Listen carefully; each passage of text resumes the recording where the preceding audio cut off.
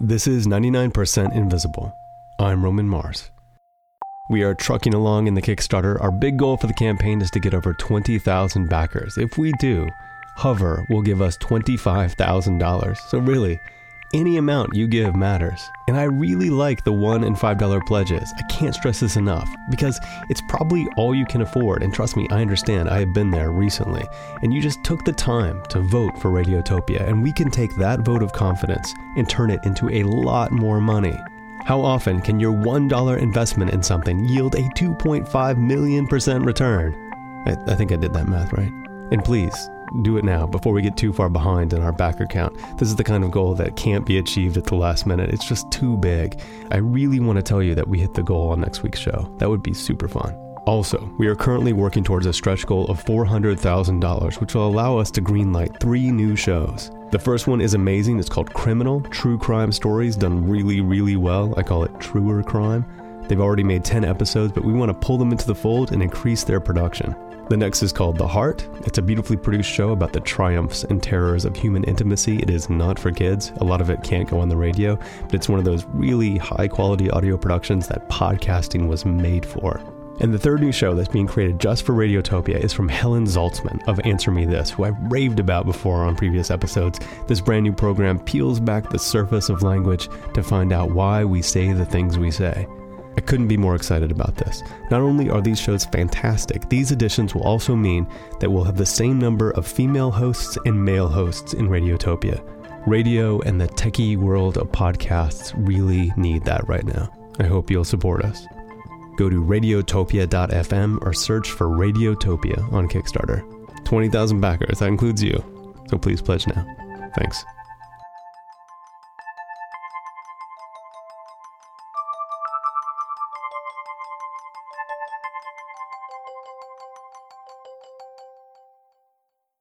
This is 99% Invisible.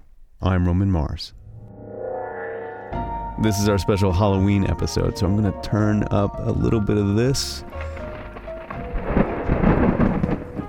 And a little of this. Just to get us in the mood. Oh, and here's some loons. Loons are creepy. All right.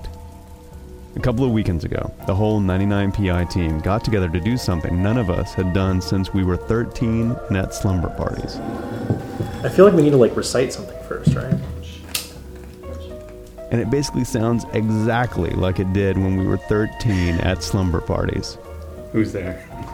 You're pushing it. You are. That night at my house, we turned out all the lights and lit candles and attempted to summon the spirit world with a Ouija board. That's producer Katie Mingle. She was our host that evening. You gotta rest your fingers on it. We were using a homemade board that Avery designed in the style of a store-bought Ouija board. 2 arced rows of letters, the top row A through M, the second row N through Z, and then below the letters, a straight row of all the single-digit numbers. And then, of course, yes and no in the upper left and right corners, respectively, and goodbye at the bottom of the board. So the way Ouija is supposed to work is participants, usually 2, though sometimes more, ask a question to the spirits. And then the participants, lightly rest their fingers on a planchette, which is the pointer that slides around the board.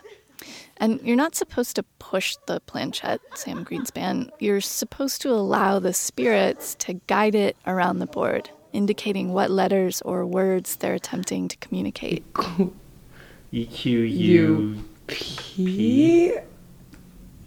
The Ouija board is so simple and iconic, and it looks like it comes from another time, like it has real history, which it turns out is more than just good design. People have been gathering around a board like this one for about 130 years. Hi, my name is Robert Murch. Most people call me Murch, and I'm considered the world's foremost expert on Ouija and talking boards. Murch also collects boards and all sorts of other Ouija-related artifacts. So the stuff is everywhere. I frame things. The arrangement I have with my husband is that I can only put things on the wall that can be framed. Now, when he made that agreement, he didn't realize that I could frame anything. So, that was unfortunate for him. Murch says to understand where talking boards came from, that's the generic term, talking boards, you have to go back to the middle of the 1800s, to three sisters in New York. The Fox sisters, they are really what starts this explosion of mediumship and spiritualism in America and beyond. The Fox sisters claimed to be mediums to the spirit world, and in public demonstrations, they would ask questions of the spirits and receive audible knocks back on the wall, knocks that they translated into letters of the alphabet. The Fox sisters were a sensation.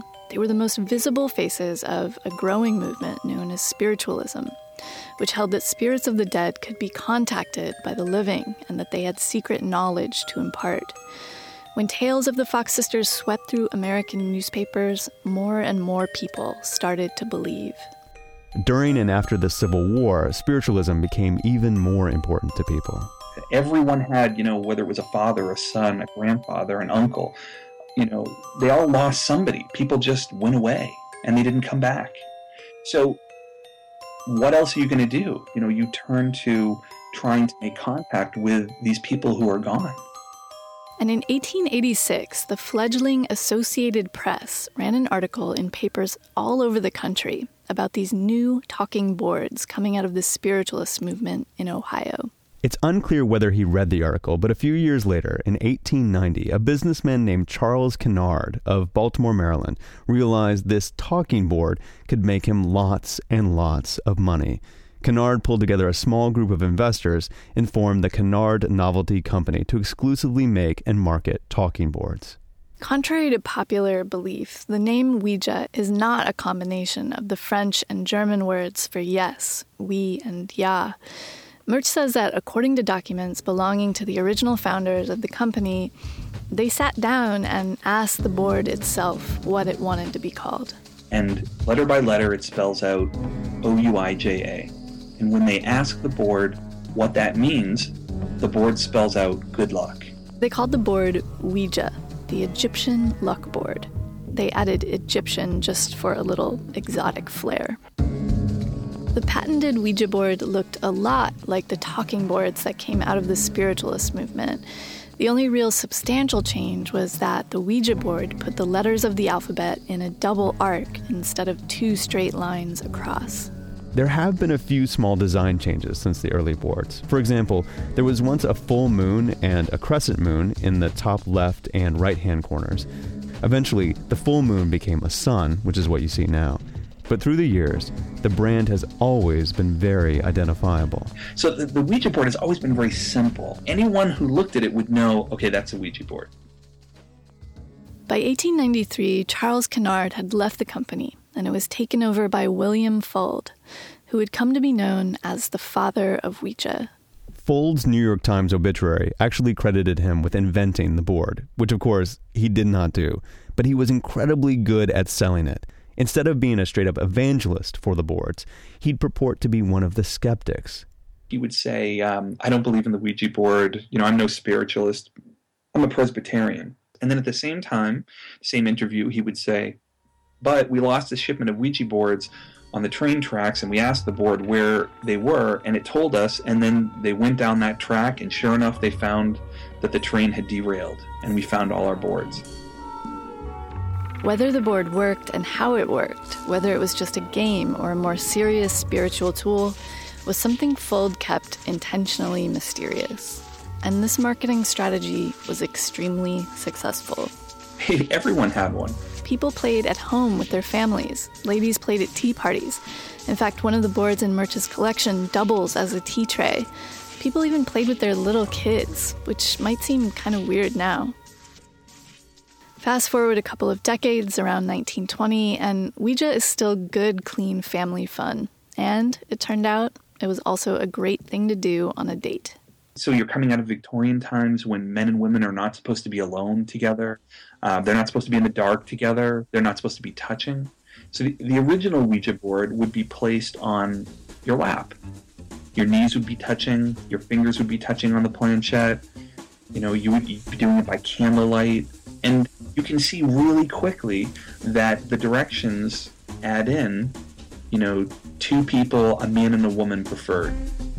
And if you need proof of what a normal part of Americana the Ouija board was, look no further than the king of Americana himself, Norman Rockwell. In 1920, he made a painting of a man and a woman in the position Murch just described. Knees touching, he looking flirtatiously at her, a Ouija board resting in their laps.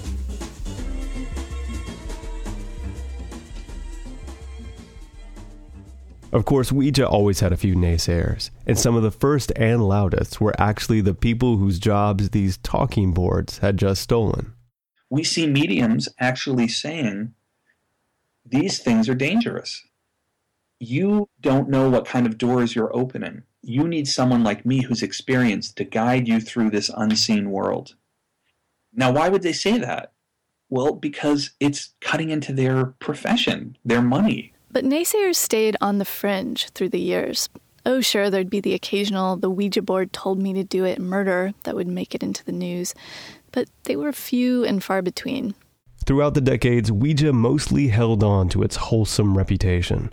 Until... Mother, please! Please, make it stop!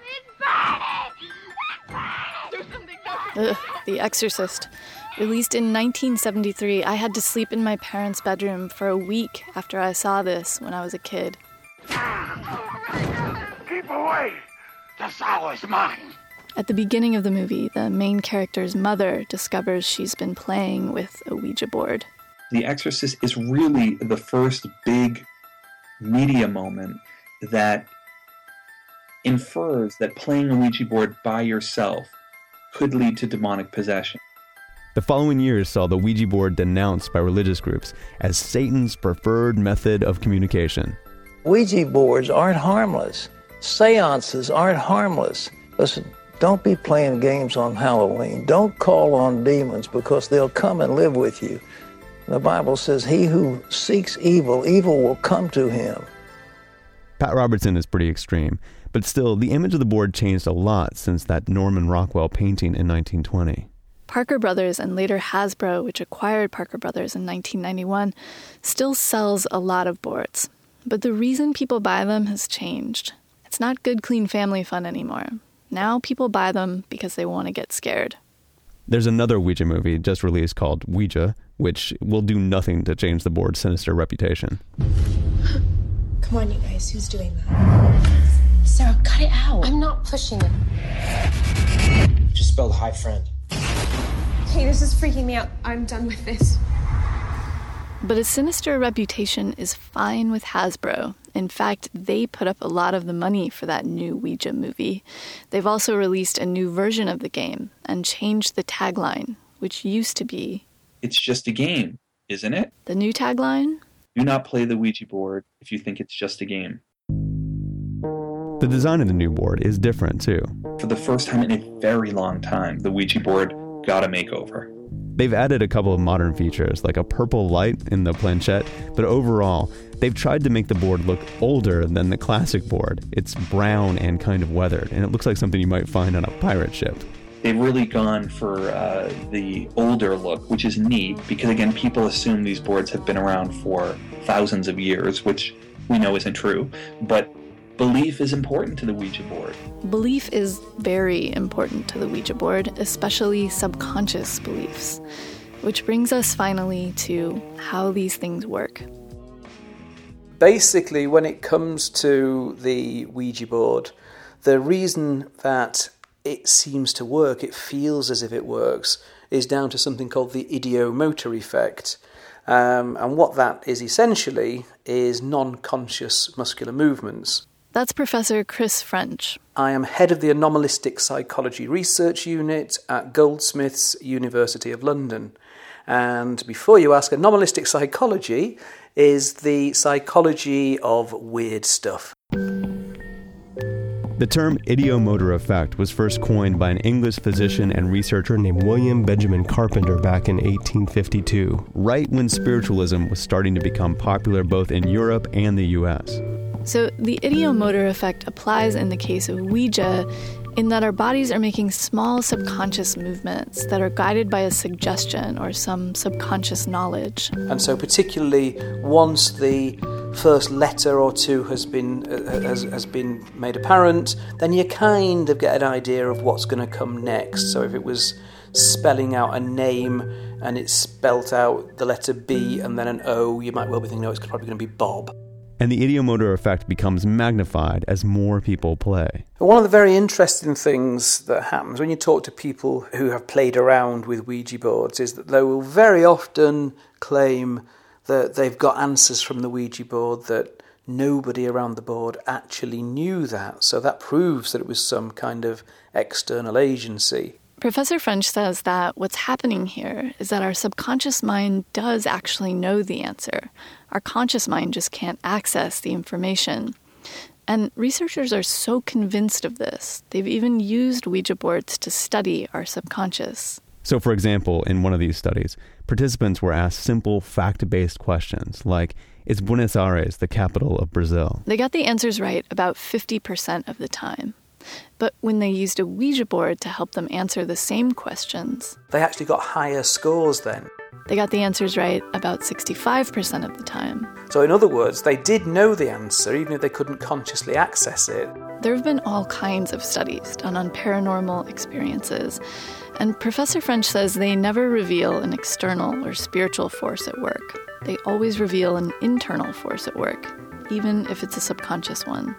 I don't have any doubts in my mind that we can explain the vast majority of ostensibly paranormal experiences by looking to psychology. Whether or not we can explain every single one is the $64,000 question. Wasn't there an R? Isn't it FR? Yeah, FR. Was there an R? Yeah. When we played Ouija at my house, the planchette seemed less to be governed by the ideomotor effect and more by the law of inertia. I don't know what's going on. Nothing. Essentially, it's not moving. And our experience wasn't terribly strange or creepy. It was mostly just slow. It's kind of moved. Look, it moved a little bit. But Murch has played enough times to have had some weird experiences. Some, I think, are just the person's pushing it and they don't know it. It's clearly ideomotor response. Other times it's answered things that just seem so bizarre that how would it know?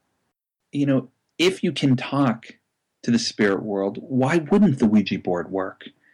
And the real question is, can you make contact with the spirit world? And that's a question that has been dogging humanity since the beginning of time, since the first time someone realized when they died, they didn't come back. After everyone left my house that night, I was sitting on my couch by myself.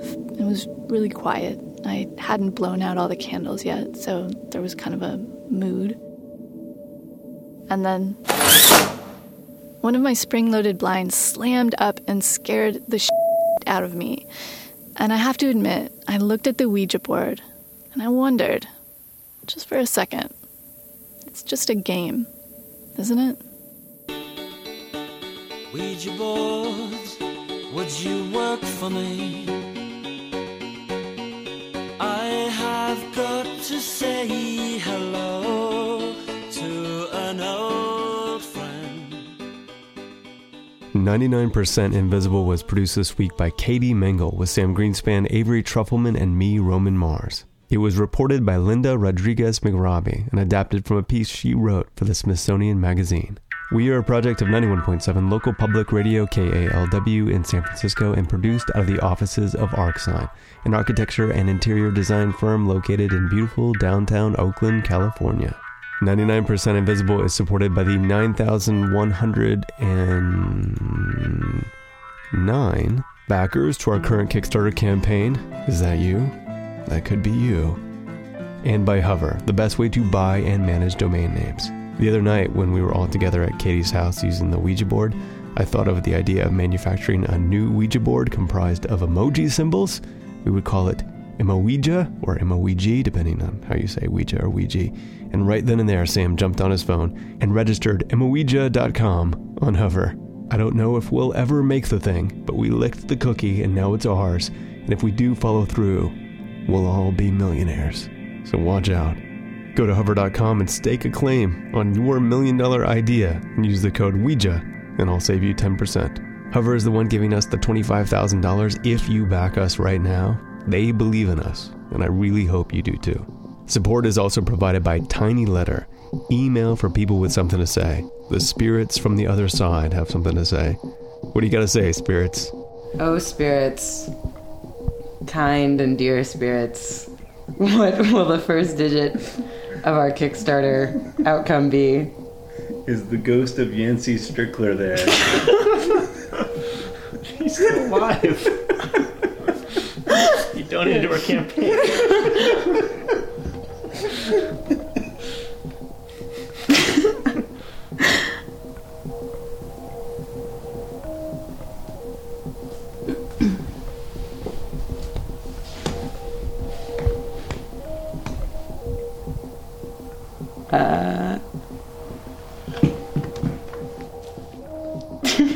Roman's it says 7. So 7.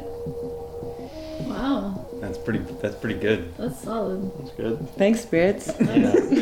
That means at least 700,000, though I think we could do a little bit more.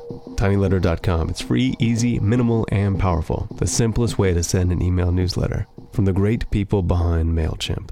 Speaking of MailChimp, they and the Knight Foundation were instrumental in us forming Radiotopia, and I just spent a week in New York City with the Topians, and I've never felt more excited about what we're doing for public radio and what we're making together. Please go to radiotopia.fm or search for Radiotopia on Kickstarter and become a backer. And be sure to follow along on Twitter at Roman Mars or on our Facebook page as we approach the big goal. It's going to be epic. Thanks.